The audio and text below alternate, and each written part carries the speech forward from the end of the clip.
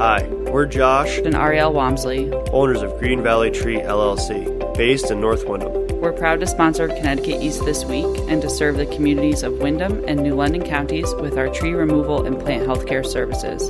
Visit our website at greenvalleytreeworks.com for a full list of our services, or give us a call on 860-234-4041. We look forward to hearing from you. He grew up living and working in Groton and became a tech entrepreneur. We talk with Robert Boris to find out why he now wants to get involved with local politics and represent the 41st District. And we take a look at other stories making the headlines from around the region. This is Connecticut East This Week.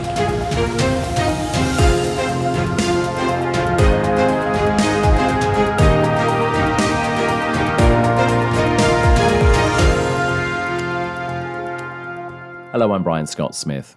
2022 is an election year, and many local legislators and representatives are looking for re-election, and some have decided to step down, giving the opportunity for new faces and voices to seek those open seats. Robert Boris is a tech entrepreneur based in Groton and has decided to step into the world of local politics for the 41st District. I caught up with Robert at his offices in Groton recently for a candid conversation about why he's doing it and what he believes he can bring to the table. Robert, thanks for joining us. It's the question that I'm sure you've been asked by everybody since you've started doing media, so like interviews, is why do you want to go into politics? I mean, it's such a different world to what you're used to. It is true. But first of all, thank you for having me on. I appreciate the opportunity and I appreciate the question. I think that, I have something to contribute to the conversation. I think I can add value.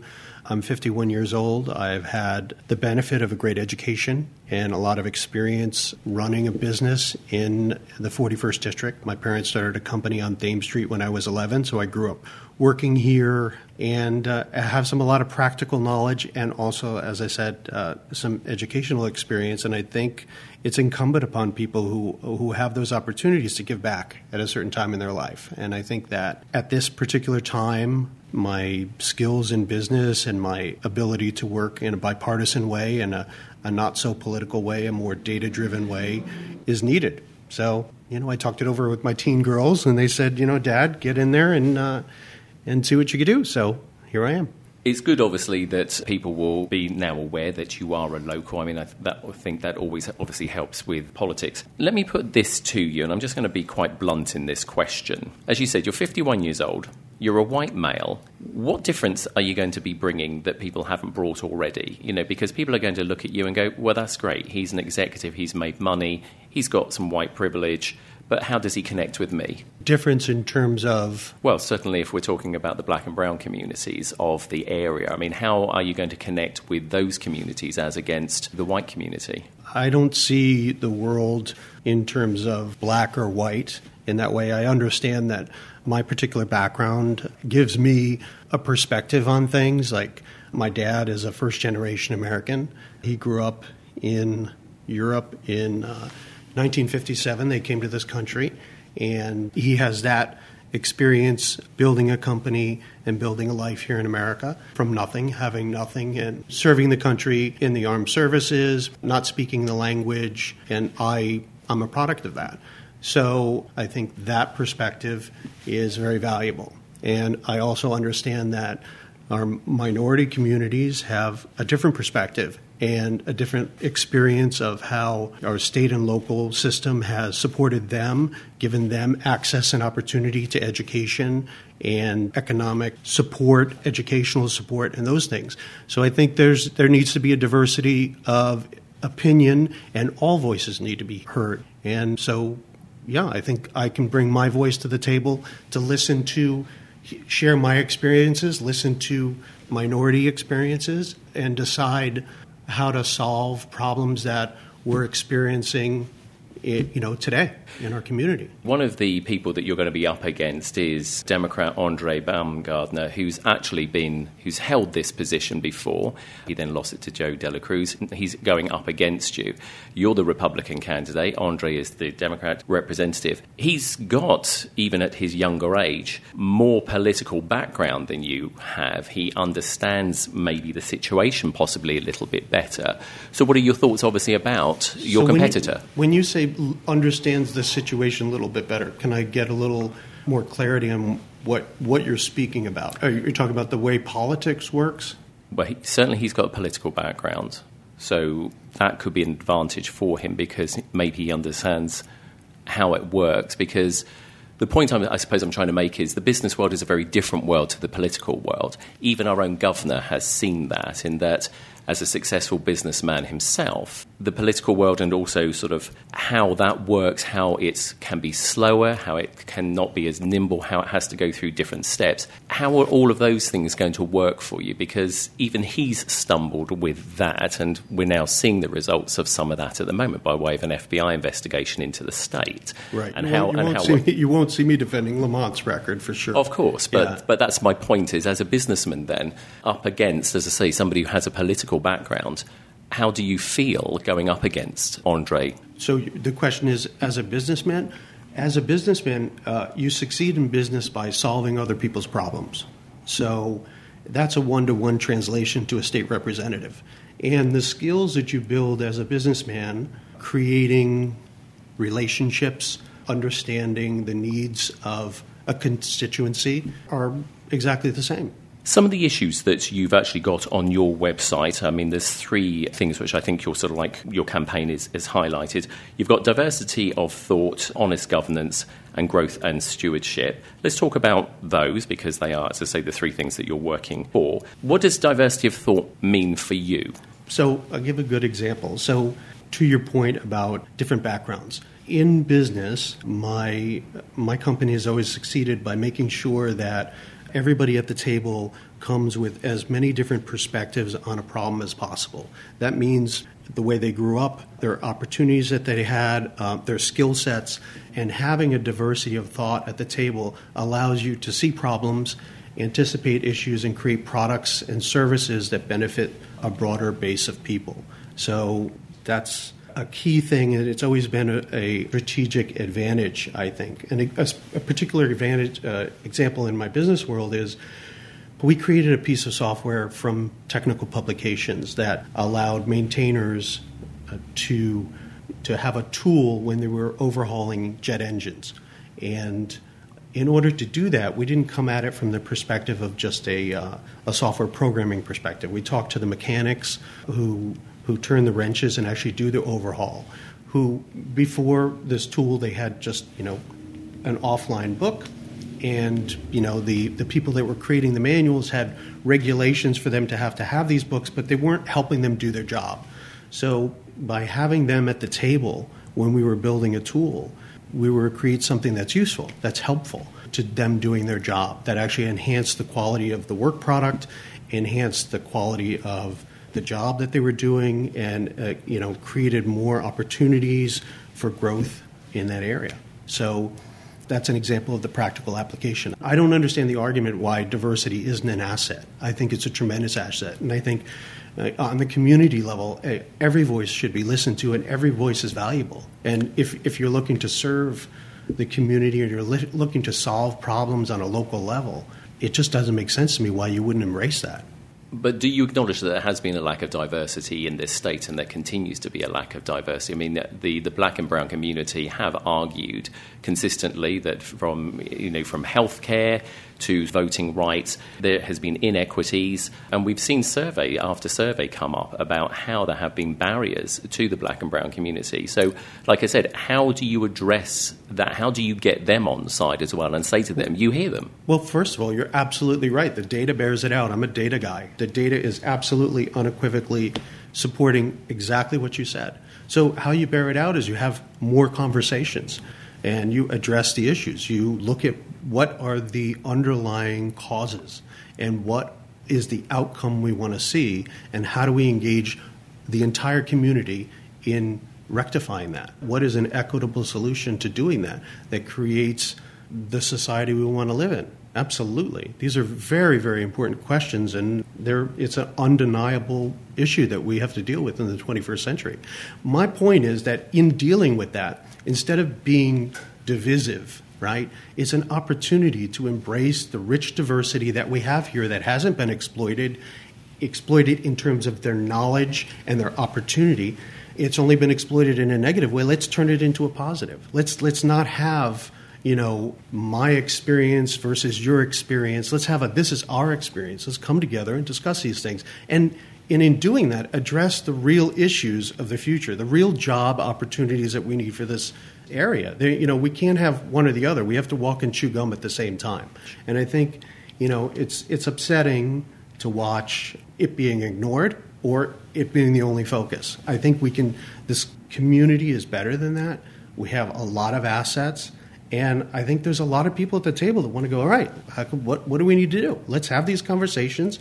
One other point, let's have these conversations at a local level. One of my issues with, what you're discussing, diversity and inclusion, is Hartford's approach to this a lot of times is taking the decision-making away from local communities in terms of zoning laws and other things. If there's going to be a discussion about equity and inclusion, let's have a town meeting with your friends and neighbors and talk about what you see is a systemic problem that is in a zoning regulation that should be addressed, and then deal with it here. There's a sense of frustration growing that there's an agenda brewing that takes away the voice of local people to be sort of discussed on high of how these problems should be handled from Hartford, right?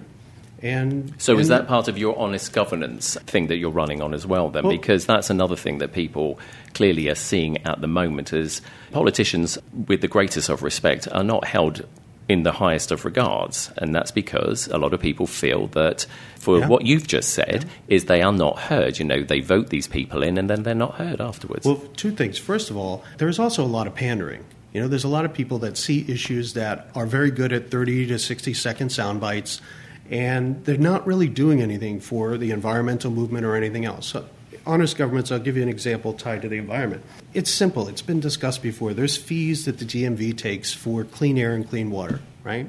Can we agree that if a fee is taken in the name of environmental improvement, that it's spent there? Like, why is that shouldn't be a bipartisan issue. Where are other people on this issue? Why can't we agree to have some legislation enacted for truth in governance, that these fees, because that's the average voter thinks that these things are going to these laudable causes. They're not. And it's a game that has to stop. It's, manipulation of our language.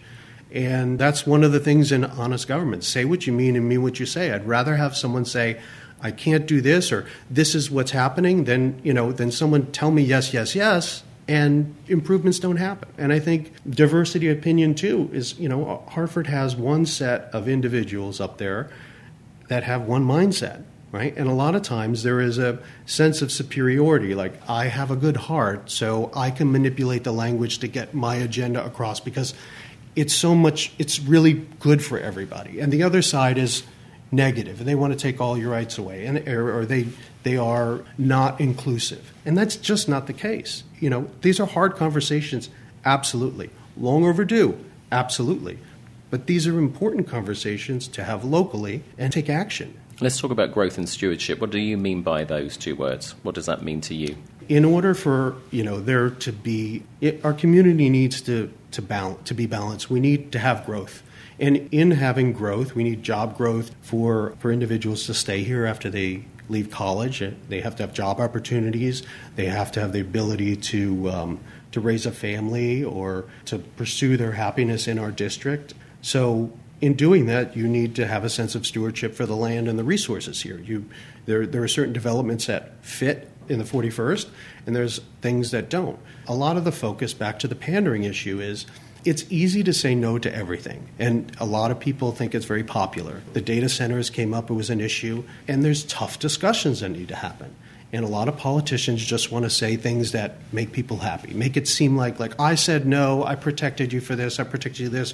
What you need to look at is both sides of the equation. We need the revenue to increase to provide the services and the equity and inclusion programs that we need here, we have to pay for things, right? So there needs to be some thought and conscious decision on what we want to see here and how we attract the right businesses that create the jobs of the future. And they go hand in hand. Do you think part of Connecticut's problem has been that businesses have been offered lucrative tax reductions or special programming, and this was done before the current administration? I mean, the Malloy administration was known for giving these special little deals that, if they employed so many people that they had tax reductions or whatever. Of course, that reduces, what you're saying, the money coming in. And I think we can probably agree that's probably what turns people, the average person who's just trying to pay their bills, live their life, that's probably what turns them away from some of this as well, because all they see is, the state is giving handouts to these big organisations. And it's like, but what are we getting for it? Where's the tax coming? And all they see is their own property taxes go up. Yeah, I agree with that. But it's only part of the problem. And that's where the conversation stops, right? And that's kind of the only part of the problem we discuss. I agree. Lamont attracted data centers here, gave them huge tax incentives, but then never explained to anyone why, and just let everyone defend for themselves. Local towns had to deal with understanding what it would be, how it fits in. It's just irresponsible, and there's no reason for that. But there's another discussion that's much more important to be having here. We just had COVID, and everyone is very used to remote work. What does that mean when you can have all classes of people working all throughout the United States remotely? How do you compete in a job market for that? We're not just talking about offshoring jobs. You're talking about someone can work for someone in North Carolina that has a job here in Connecticut. So if you're raising your local taxes here, you may displace some jobs to other states. So there's another level of competition for jobs in the future and sustainable communities that we're just now, I think, waking up to, that needs to start to be had here. And this gets me back to growth and stewardship. We need to exploit the great aspects of the 41st. We have Mystics, we have Stonington, we have a lot of well-known tourist attractions and a beautiful open space. And those things create a quality of life that will attract people that want to work here remotely for companies in other states or around the world. So I think just getting into I'm not denying there's absolutely this push for tax set-asides and incentives and all this nonsense. I just think it's a little ridiculous across the board, but that's not the only problem. In the problem comes the solution. We have to take advantage of the assets we have here to attract more professional and give access to young people that grow up in our communities to be trained with skills and knowledge to compete globally and live in a beautiful community. That, of course, is the ideal that any state would want. Right. But here, and even in this particular area, the 41st District, Mystic has parking issues, which is a constant problem, which they don't seem to be able to solve. We've got transportation issues here in the state, that 95 becomes basically a parking lot at certain times of the year. How do you solve some of those problems? Because until you solve some of those problems, and also affordable housing, because we've got some pretty expensive housing, until you solve some of those, how do you even think that you're going to encourage people to come into this particular area? Because if these things aren't there, then people are going to say, well, why? Why am I going to live there? Why am I going to move there? It's a great question regarding affordable housing. So I asked myself this question. If Electric Boat has all these jobs and there's so much opportunity, why is there not market rate housing filling the gap, the need here in Groton? So that's where you need to start. Like, are there underlying issues with our municipality in the town council or the zoning regulations that are not attracting developers here? It seems like there should be more, right? I mean, the market should work, and it doesn't seem to be filling the gap. Are there issues that Hartford is creating related to, making Connecticut less business friendly with the tax structures and things that is exacerbating that? Affordable housing is a hot topic. There's also some equity and inclusion discussions. There's a group, Desegregate Connecticut, who has some ideas about that as well. I don't know that I necessarily agree to all of it, but I'm listening. I'm trying to understand what the underlying issues are here so we can actually take some steps to solve them. not just an election cycle, get elected, another group comes in and nothing happens and the state doesn't move forward. So transportation, absolutely. There's different technologies that are evolving, different apps and things that can help you, manage off-site parking issues in Mystic and things like that. But again, these are hard issues. I will come back to the point, though, that all of these hard issues, all of these decisions should be made by the local towns. It should be made in district. There is a push in Hartford that because it's difficult and because we haven't made enough progress in a certain area here or there, it should be appropriated to Hartford. I do not see why one group of individuals locally is worse to do that than a group of individuals in Hartford that know less about the area, that have less of a connection. Final question to you, and thank you for your time. There's been discussion, not just recently, it's been an ongoing debate for quite a while about whether or not the state should have a full-time legislator, not the part-time legislator that it has. Do you think it should have a full-time legislator, and would that help the situation? That's a good question. I don't have an answer to that right now. I'm sort of so new at this.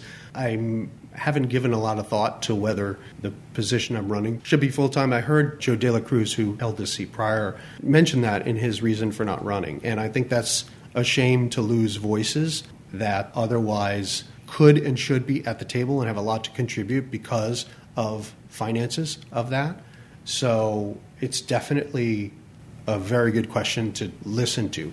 However, the other side of what I just said has more to do with, I think there may be some more local committees and councils and things that maybe should be paid positions so they can be handled better here rather than regionalization and appropriation in Hartford. There is an argument for compensating individuals to do a professional job and also to make sure that individuals who don't have the economic means can participate in the discussion and still earn a living and be represented at the table. I'm just not sure adding more full-time legislators at the state level. Robert Boris, running for the 41st District. Ever so many thanks for the interview. And if you want to find out more about Robert Boris and his campaign to become the next state representative for the 41st District, visit his website at robertboris41.com.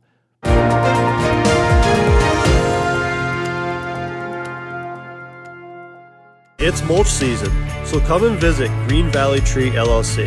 We have a variety of colors for all your landscaping needs. Buy as much or as little as you want. Pick it up or we can deliver to your door. Call Green Valley Tree LLC for all your mulch, plant health care, and tree service needs at 860-234-4041 or find us at 577 Boston Post Road, North Windham, Connecticut. We are family owned and fully licensed. Time now for a look at some of the other stories making the headlines in the region recently, sponsored by... Every number tells a story. A true story.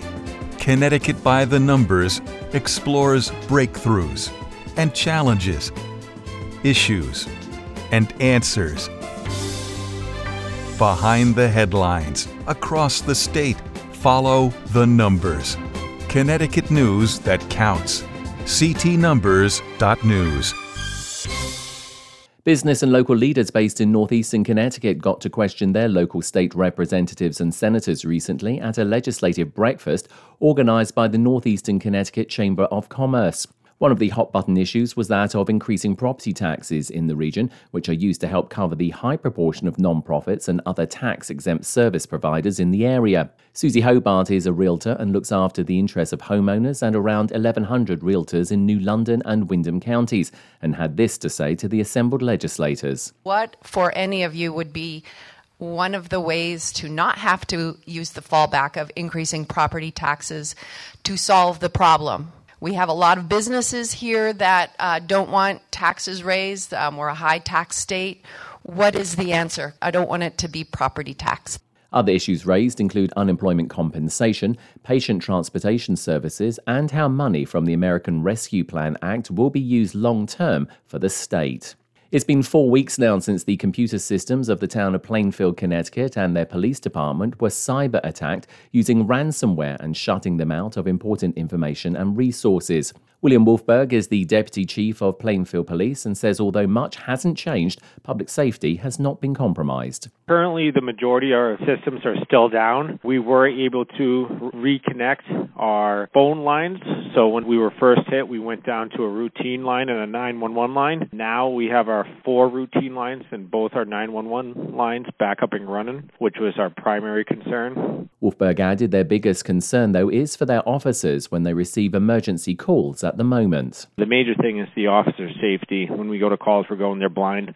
We can't do a past history check. We can't run people without utilizing other agencies, so it's not at our fingertips at this moment. So as far as the community, it's a relatively low impact, but as far as the officers and the safety of the response, it's high impact.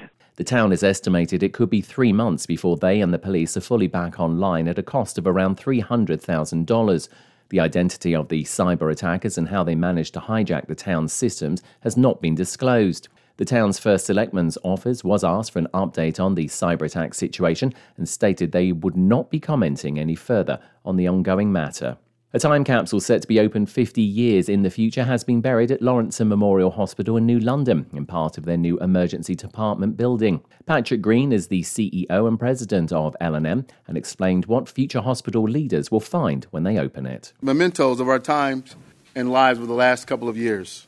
They will find empty vaccine vials, PCR COVID tests, copies of our publications, many photos, and of course, our mask and other items that we hope the future leaders and staff will recognize our commitment to our vision, our mission and values in caring for this community. The COVID-themed time capsule is part of the hospital's new $84 million upgrade to its emergency services department and is made from the same pipe material housing the project's electrical conduits. The project, which started 2 years late due to COVID, is expected to be completed in 2024 and will provide new amenities to hospital visitors, as well as 2 generators that will protect the hospital's power supply during adverse weather conditions. Connecticut advocates have been hosting a week of action asking Governor Ned Lamont and legislators to expand Husky Health, the state's Medicaid program, to all undocumented immigrants. Emily Scott from the Connecticut News Service reports.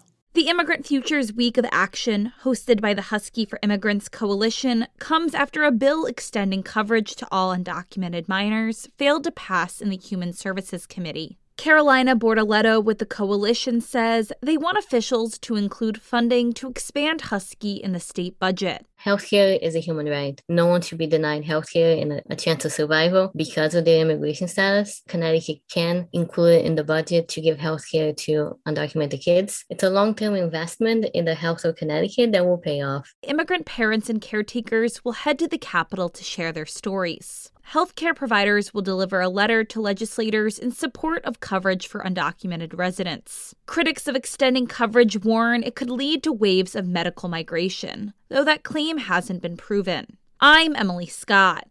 And Mystic Aquarium is spearheading a national youth conservation initiative through 28 states and several Native American reservations to engage underserved youth communities on environmental issues. Katie Kubina is Senior Vice President of Missions Programs at Mystic Aquarium and will help to head up the initiative. This funding, $1.5 million, is being invested into communities around the country and including Puerto Rico to work with them collaboratively on building STEM and environmental education skills with the ultimate goal of environmental stewardship. This summer, the aquarium will bring together teen mentors from across the country for a series of intensive workshops to help build leadership and advocacy skills and connect with the aquarium's own research and conservation efforts.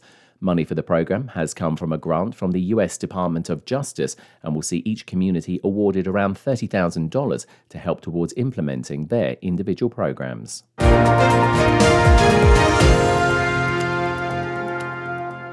That's all from this edition. Do send us your questions and story ideas to the show via our website at connecticut-east.com or Facebook or Twitter at Connecticut East and on Instagram at Connecticut East This Week.